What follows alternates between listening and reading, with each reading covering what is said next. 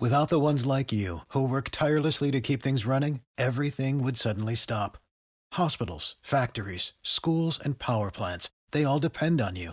No matter the weather, emergency, or time of day, you're the ones who get it done. At Grainger, we're here for you with professional-grade industrial supplies. Count on real-time product availability and fast delivery. Call, click Grainger.com, or just stop by. Grainger, for the ones who get it done. What's the easiest choice you can make? Window instead of middle seat? Picking a vendor who sends a great gift basket? Outsourcing business tasks you hate? What about selling with Shopify? Whether you're selling a little or a lot, Shopify helps you do your thing, however you cha-ching. Shopify is the global commerce platform that helps you sell at every stage of your business. From the launch your online shop stage to the first real-life store stage, all the way to the did we just hit a million orders stage. Shopify's there to help you grow. Whether you're selling scented soap or offering outdoor outfits, Shopify helps you sell. Wherever and whatever you're selling, Shopify's got you covered. Sign up for a $1 per month trial period at shopify.com/try. Go to shopify.com/try now to grow your business, no matter what stage you're in. Shopify.com/try.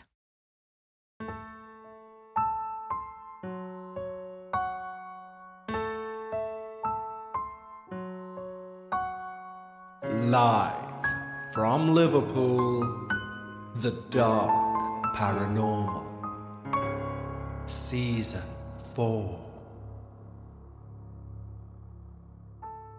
Welcome back, and thank you for joining me for Episode 3 of Season 4 of The Dark Paranormal. I can see that we've got quite a number of new listeners, so firstly, hello, and secondly, allow me to reiterate how we work here. So the seasons alternate between true listener paranormal experiences and then more famous cases. We're currently in the midst of Season 4, which finds us once again looking at some of the more famous cases from around the world. And following last week's episode, The Haunting of Bill Vale, I'd like to give a big thank you to everyone who got in touch to say how much they like the show. That really means a lot. In fact, it's why we keep going. In case you haven't noticed by now, I am carrying a small cold, so hopefully it won't impact today's story too much. Because today's story, we're going to take a look at a case which has been called the Enfield Poltergeist's little brother, a very famous poltergeist case from the north of England, and an experience which is now quite widely known, largely thanks to podcasts such as this, but one that is yet to reach the heights of his southern relative. But before we take a trip to the town of Pontefract, I need to firstly thank everybody who supported the show, be that through Patreon or any other method. You can sign up to our Patreon to support the show at patreon.com/The Dark Paranormal. When you do so, not only do you receive these episodes earlier than everyone else, you also receive a weekly Patreon-only show called Dark Bites. And this Sunday's Dark Bites episode is sure to be a cracker. And so a big Dark Paranormal thank you to Angela, Julianne Zeismer, Omen Obscurum, Martina McShane, Katie Adamson, Kim Myers, Ryan Challen, Amber Mook, Cody Dunn, and Jess Childers. Thank you very much, guys. I hope you enjoy the early releases and the extra Patreon shows just for you. If you wish to sign up to support, go to patreon.com/The Dark Paranormal. Now, this is a question that we tend to ask quite often on The Dark Paranormal. But what do you do when your world as you know it is flipped upside down due to paranormal activity? And this time, the people who need to find that answer are the Pritchard family from Pontefract in England.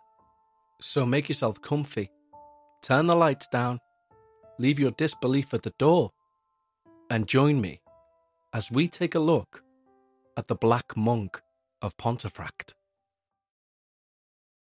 Northern England, 1966. The national football team have just celebrated winning the World Cup, and there's a sense of both change and optimism in the air. None so more than in the household of Joe and Jean Pritchard. Joe pulls up outside a semi-detached house. "This is us," he says, ratcheting up the handbrake and looking across his wife Jean's lap through the window. "What do you think, kids?" In the back of their car, the children, Philip, age 15, and Diane, age 12, are both unhappy with being uprooted from their old school and social circles, and they mumble something about it looking okay. "Oh, well, with that level of excitement, I'm sure you're going to love it here," Jean sarcastically replied, unbuckling her seatbelt and turning to get a full view of their new home. Number 30, East Drive, Pontefract. "I just don't want to go," shouted Philip, much to his mother's despair. "Can't I just stay here and get used to the place? Maybe I could make a mate or two?" His mother, Jean, in truth, empathised with his son. They'd only been in the house just over a week, and now they're all piling back into the car to make the most of the recent heatwave and head off down to Devon for a break over the bank holiday weekend. Truth be told, Jean herself wasn't relishing the idea of a 6-hour car journey, especially in the stifling heat. And so she agreed that Philip could stay in the house, whilst she, Joe, and Diane would head off for the holiday. However, this was on the proviso that Philip's grandmother, Sarah, stayed in the house too whilst they were away. With an agreement reached, the Pritchards, minus Philip, drove away that evening, after making sure Philip's grandmother, Sarah, was settled and comfortable. Sarah set Philip a curfew of 8 p.m, before taking her knitting out and continuing on a pattern that she was working on. She looked around the living room as the needles continued to click away. She liked this house. She liked that things were looking up for the family. New houses, weekends away. For Sarah, who worked continuously to keep her family fed during the air raids of World War II, this felt finally like good fortune was.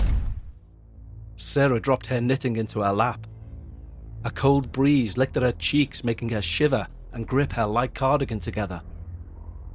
She stood up and looked around.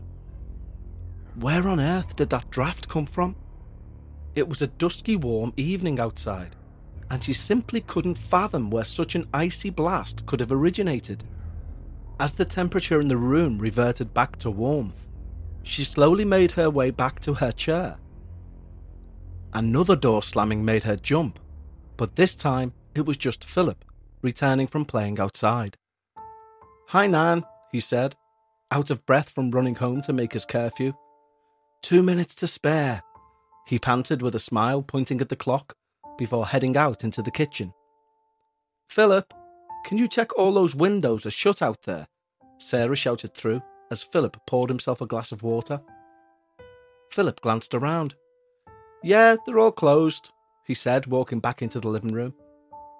Philip stopped as he entered. "What's that?" Sarah followed Philip's eyes to where they were looking. In front of their eyes, a fine white powder was falling to the floor.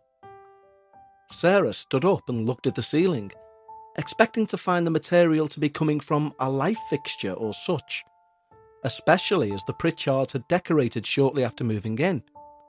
But no, the strange powder seemed to be falling from head height, as if materializing out of nowhere.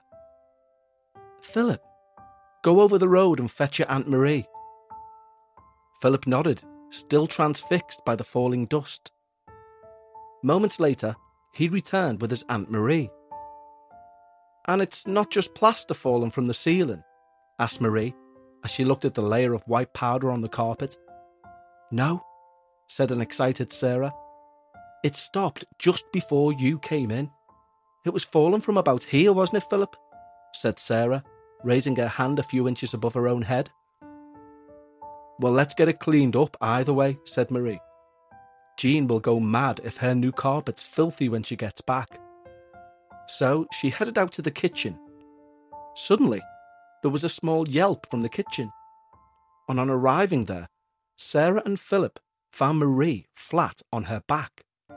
"Christ," she said, rubbing her side. "I've just slipped on that bloody pool of water there." Sarah glanced over and could see a small pool of water had formed in the kitchen. A quick investigation didn't find a source. There was no water leading to or from the puddle. It was as if it had just appeared. They mopped up the puddle and vacuumed the dust from the carpet. "Are you okay, Mum?" asked Marie. But Sarah wasn't okay. The initial feeling of the house being a good family home had been yanked out of her brain and replaced with a feeling of fear and intimidation. That evening, after an hour or so knitting with Philip asleep in bed, Sarah had relaxed somewhat and decided to call it a day. Going around turning each individual plug off, she reached the darkened kitchen and walked over to pull down the window blinds. Her foot immediately was wet. She turned on the light and found 5 identically sized pools of water that had appeared in the previously dry kitchen. She quickly recounted what journeys had been made in and out of the kitchen since Philip went to bed. Only one, by Sarah herself to make a cup of tea.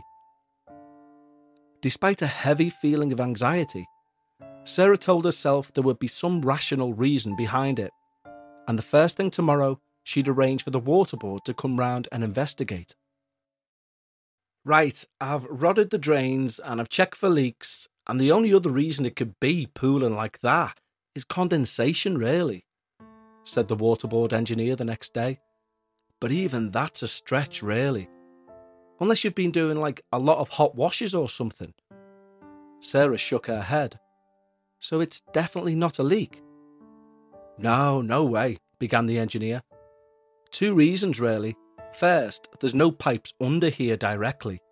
And second, this is linoleum. It's basically waterproof. It wouldn't seep through that. It would more bulge underneath, if you get me." Sarah nodded. Coincidentally, following the engineer's visit, the pooling in the kitchen stopped. This gave Sarah's rational mind a much-needed boost and made her feel more at ease. Until later that evening, when Philip shouted from the kitchen, once again disturbing her knitting, Nan, it's happening again." Sarah rushed out to the kitchen just in time to witness the worktop covered in sugar and tea leaves. A clicking sound drew their attention to the tea dispenser. With each click, it fired tea leaves across the counter to the floor. "Stop it," Sarah shouted to the inanimate object, but it continued until it was completely empty. Sarah and Philip just looked on in disbelief. A loud crash came from the hallway. It sounded as if the front door had been kicked off its hinges. Then, silence. The pair crept to the doorway leading to the hall and slowly opened the door. The hall light turned on by itself, making both of them gasp aloud and hesitate. Walking out into the hall, the front door was intact, and they were unsure what had made that tremendous racket. Then they seen it. A large houseplant, which usually lived just behind the front door, had been pulled from its pot and was sitting halfway up the staircase. Stranger still, the heavy ceramic pot which had contained it was sitting even further up on the staircase landing. Philip slowly took a step up to the second step to investigate what was going on, when the noise of rattling crockery started coming from the kitchen. They moved quickly now, more out of fear than anything else, and headed straight to the kitchen. The cupboard which contained the plates and saucers appeared to be shaking, like there was an energy inside the unit trying to escape. Philip walked forward. He took a deep breath and opened the cupboard. The rattling stopped. Heavy wall-shaking noises began echoing around the house. As they stood there in silent fear, a cold gust entered the room and circled them. This was enough. The two left through the back door and headed over to Marie's house. Sarah pounded on the door. "Oi!" shouted Marie through her front window. "What's going on?" "You have to see this, Marie. I don't know what to do." And so Marie joined them and they headed into the kitchen via the back door. "So what's meant to be happening?" whispered Marie. Slowly, the crockery started rattling again, before more wall-shaking bangs echoing around the house. Marie was stunned. But coming into this with fresh eyes, she still had a rational mindset. "Have you checked with the neighbours? He could be hammering shelves or anything." Sarah felt her anxiety halve at this suggestion. Of course, it could just be Mr. M next door. However, when the three knocked at Mrs. M's house, Mrs. M's jaw dropped, as she was convinced the noises were down to whatever renovations she had assumed the Pritchards were doing. Reluctantly, Sarah, Marie, and Philip headed back to number 30. Marie cleaned up the mess and mud from the stairs, and for the next few hours, everything was calm. Philip went up to bed, leaving Sarah and Marie in the living room. "It's not right, Marie," said Sarah. "None of this is right. There's something here. I just know it." "Listen, we're all a bit frayed at the moment," replied Marie. "Let's just get some sleep, eh?" She rubbed her mum's knee comfortingly. "Do you want me to stay over?" Sarah, not one for being coddled, shook her head and put on a brave face. "Don't be daft, love. It'll all have an explanation, I'm sure." And so, Marie went home. Sarah took a deep breath and tried to relax. She went round doing her routine of turning everything off, and this time, everything felt fine. She walked upstairs and popped into Philip's room to say goodnight. "Are you okay, love?" she said from the doorway. Philip, however, had his sheet pulled up to his chin and was staring eyes wide at the large chest of drawers in the corner of the room. "What's the matter?" said a panicked Sarah. "Watch," said Philip, nodding at the drawers. Slowly, the heavy chest of drawers began rocking. Sarah knew how heavy that item was. It took Joe all day to get it up the stairs. "Get your dressing gown on now," she whispered to Philip, who scrambled out of bed, threw on his gown and ran past his grandmother and down the stairs. Marie's door opened before they even knocked. "I seen you coming up the drive. I take it you're staying here tonight." "Please, love, we can't stay there," said a defeated Sarah. And so, Sarah and Philip stayed with Marie, with Sarah and Marie staying up all night, wondering just what and how they would say to Jean and Joe what had happened when they returned. At Highland, we're all about celebrating little wins and little ways to innovate digital processes. There's no customer pain point too small for us to help with.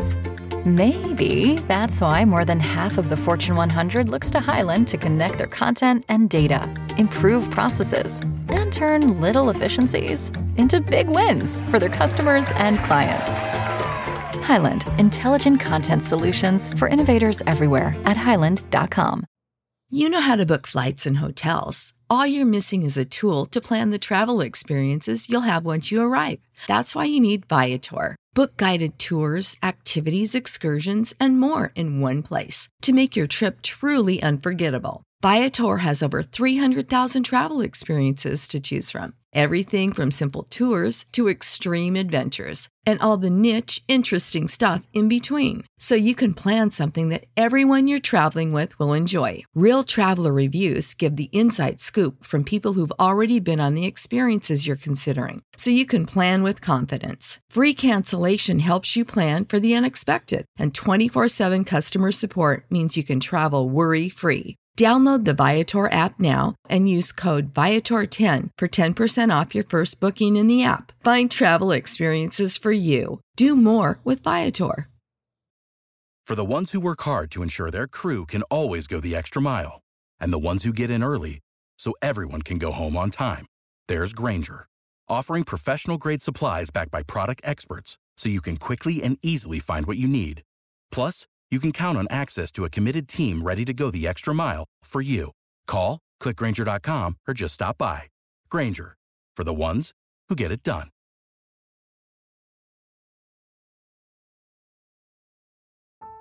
Jean went pale when Sarah finished regaling the events that had taken place, and glanced over to her husband. Joe, however, smiled and shook his head. The dust? That's paint that's dried and come loose. The water? Oh, Phil's a dozy bastard. You should see the state of that kitchen when he makes toast. What about the plant then, or the banging? We checked and it wasn't the neighbours, replied Sarah. Well, who says the plant was even in the hall to begin with? Retorted Joe. I'm pretty sure you said it would look better on the landing, he said, nodding towards Jean. I didn't end up moving it though, Joe. It was too heavy. No, you'll have just forgot, that's all. It'll have been put too close to the stair and it's toppled over. Honestly, so what? We have a green-fingered ghost now, do we? Takes a dislike to potted plants. Have you heard yourselves? Joe laughed. Sarah didn't take too kindly to the insinuation she'd blown everything out of proportion. Now you listen to me, Joe Pritchard, she said, leaning forward and pointing her finger. If you're too pig-headed to know when there's something in your own house, then you can't be helped. I'm done with you. Sarah picked herself up and headed out of the door. Jean raced after her, but Sarah ignored her pleas and marched over to Marie's house. Why'd you have to be like that? Jean fumed as she re-entered the living room. Well, because it's all nonsense, love, said Joe, picking up the newspaper. Well, I believe her. She's got no reason to make any of that.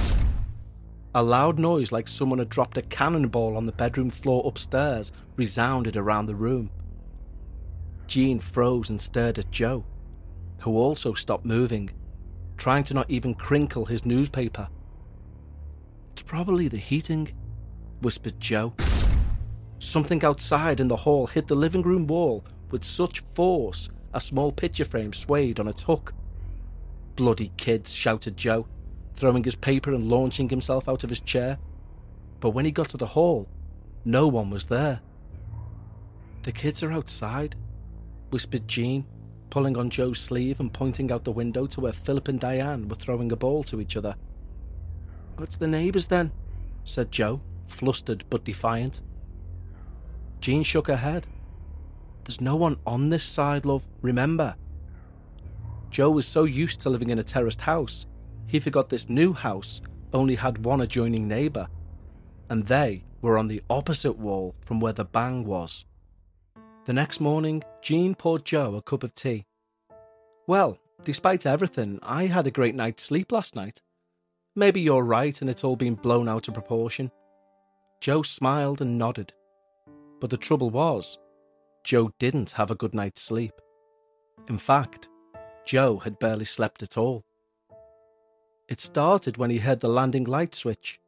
The landing light was always on, so the kids could go to the toilet safely, so hearing the switch drew Joe's attention. He stared under the crack of the door, where he should have seen light from the landing sliding through. But it was pitch black.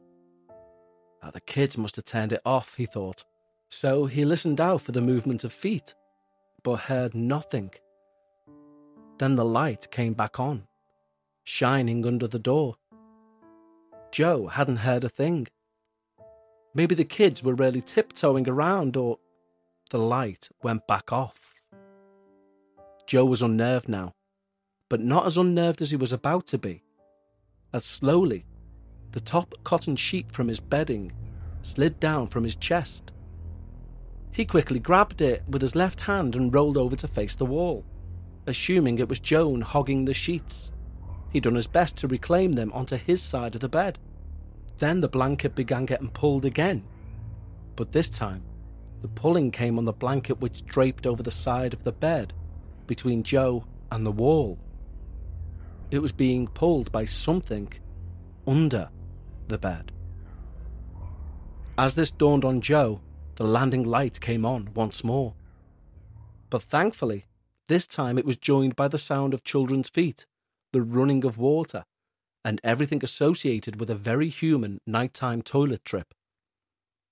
But none of this did he want to tell the clearly upbeat Jean, not just yet anyway. So he smiled, picked up his cup of tea, and said, "I think I'll have a quick smoke in the back garden." Mrs. M from next door was outside also, hanging out the washing, and she took no pause to walk straight up to Joe. "Did Sarah tell you about everything going on?" she said. "She did," said Joe, alternating between a swig of tea and a pull on his cigarette. "Well, it's no business of mine, but I was mentioning it to my sister, and we've got a friend who's a bit of a medium like, goes round haunted houses, that type of thing. I could ask him to come round if you want." Normally, Joe would say thanks but no thanks and laugh it off. But after last night, he found himself nodding and saying thank you. Mr. O'Donnell was an academic-looking man. Short ginger hair and round wire-framed glasses. To guess, you would assume he was an art teacher from a local college, as opposed to a hunter of ghosts. He slowly nodded as the Pritchards filled him in on their experiences, steepling his fingers to a point and resting them on his chin. He finally cleared his throat. "Well, it sounds very much to me like a classic poltergeist manifestation." Jean gripped Joe's arm. "And what's one of those? Like a demon or something?" asked Joe. No, not at all," smiled O'Donnell. "It's more an energy, I suppose. Like a surplus energy rotating around the house, buffering off things, slamming into things. They like to go for photographs, strangely, and throw them around." He glanced around the living room. "Not so many in here, though," he smiled. "As a medium, it's not really something I can engage with, as there's no sentience, really." So that's it," replied a clearly frustrated Joe. "Well, I'm sorry, Mr. Pritchard. These things tend to peter themselves out, really. On the plus side, you are witnessing one of nature's rarest phenomena," he said brightly. However, his smile lowered when he seen Joe's frown. "Really, Mr. Pritchard, it will all blow over as quickly as it started." He gathered his things up and bid them good night. Although O'Donnell's timescales would turn out to be accurate, the thing tormenting the Pritchard family was far from finished just yet. Almost in mockery, as the smiling O'Donnell's car pulled away up the street, a loud smashing noise was heard upstairs. On reaching their bedroom, as if to show it was not only sentient, but was also listening, the smashed wedding photo of Joe and Jean lay in pieces across the bedroom floor. The anxiousness that Pritchard had felt was now bordering on total, utter panic. The smashing of the wedding picture signalled the start of an upturn in the terror the Pritchards would face. On a daily basis, anything that was hung from a wall would be found launched and broken across the other side of the room, so much so that Jean went about removing anything that she valued, in fear it too would become a projectile for the entity. One evening, as Jean lay on the settee watching TV, with Joe sat on a chair in the same room, the power of what they were dealing with became frighteningly evident. It was around 10 p.m, and Jean had fell asleep during the programme. "Come on, love," said Joe from his chair. "Time for bed, eh?" Jean turned on her back and rubbed her. She sat up like a bolt. Joe! Joe! Joe's eyes were wide and his jaw left open. Inch by inch, something was shoving the settee and Jean along with it, up towards the wall. Jean jumped off and ran to her husband, just as the settee slid along the floor and crashed into the wall. "What was that?" shouted Philip from upstairs. Nothing, son, go back to bed," said the panicked Joe. Up until now, they kept the majority of this from the kids. However, that night, the entity's attention would turn to one of the children in the most horrific of ways. Joe moved the settee back to its original position, and Jean, shaking, returned from the kitchen with 2 large whiskies. They stood and drank in silence. Both glasses were empty within seconds. "And again," said Joe, passing his glass to Jean. He took a deep breath because this was unreal. This was just... Diane screamed from upstairs, and as Joe and Jean raced to the hallway, Diane galloped down the stairs to meet them on the bottom step. She was inconsolable. "Breathe, darling," said Jean, stroking her hair. "Breathe. What's happened?" Through tears and panicked breath, Diane explained how she felt her cover being pulled from her bed.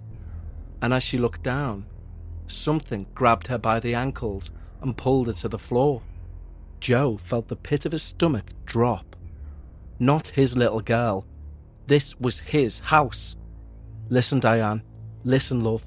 I don't want you to worry," he said, stroking Diane's hair. "I'll sort this out and we'll be fine. I don't want you to..." Something grabbed Diane by the back of her hair.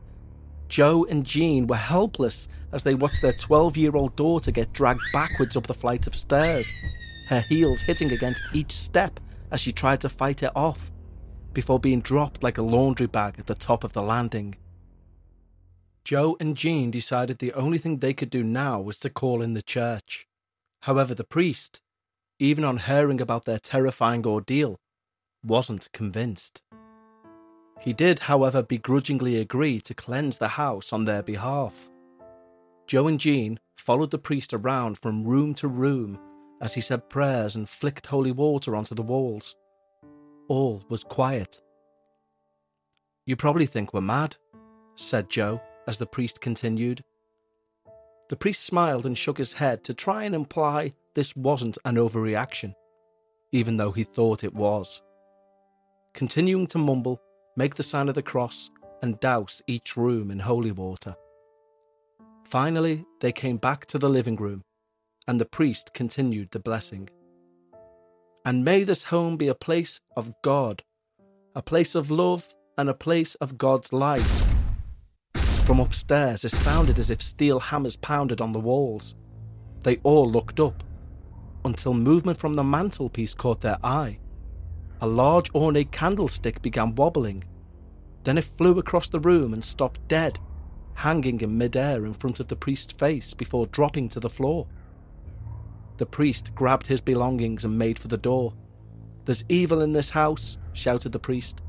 "Contact the diocese," he said as he ran down the path, throwing everything into his car and speeding off. The next few nights the Pritchards stayed with family, until Joe and Jean decided they needed to show strength and attempt to reclaim their home from this being. So, leaving children with the family, they returned to spend their first night since the house had been exorcised. Surprisingly, sleep came relatively easy to both of them. That is, until just after 3 a.m. Joe was awoken by Jean laying facing him, tapping him on the hand. Joe, wake up. Something's in the room." Too scared to move, they just lay on their side looking at each other, until eventually Joe said he was going to take a look.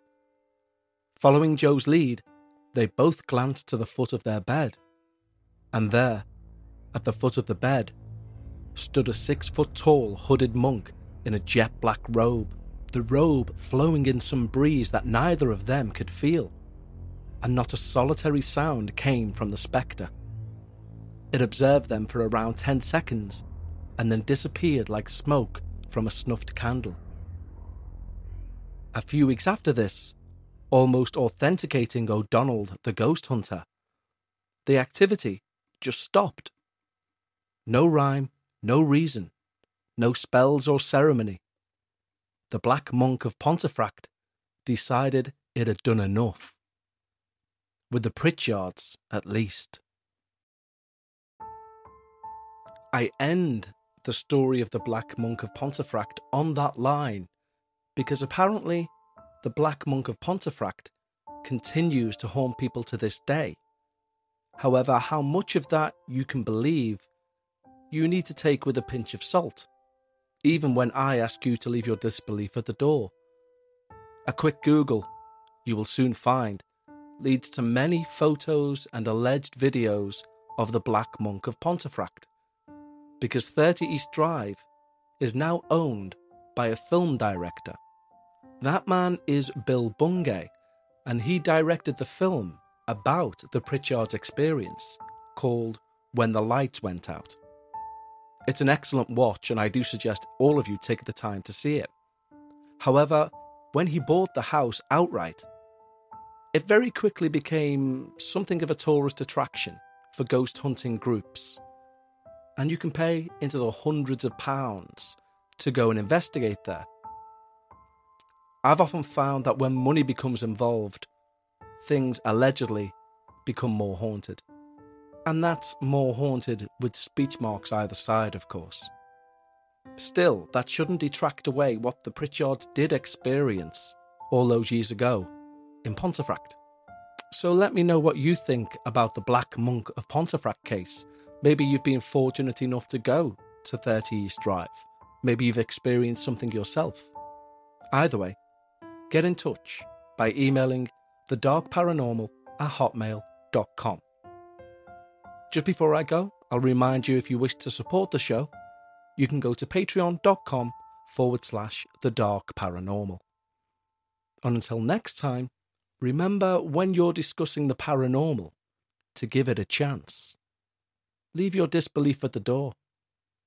And I'll see you next time on The Dark Paranormal.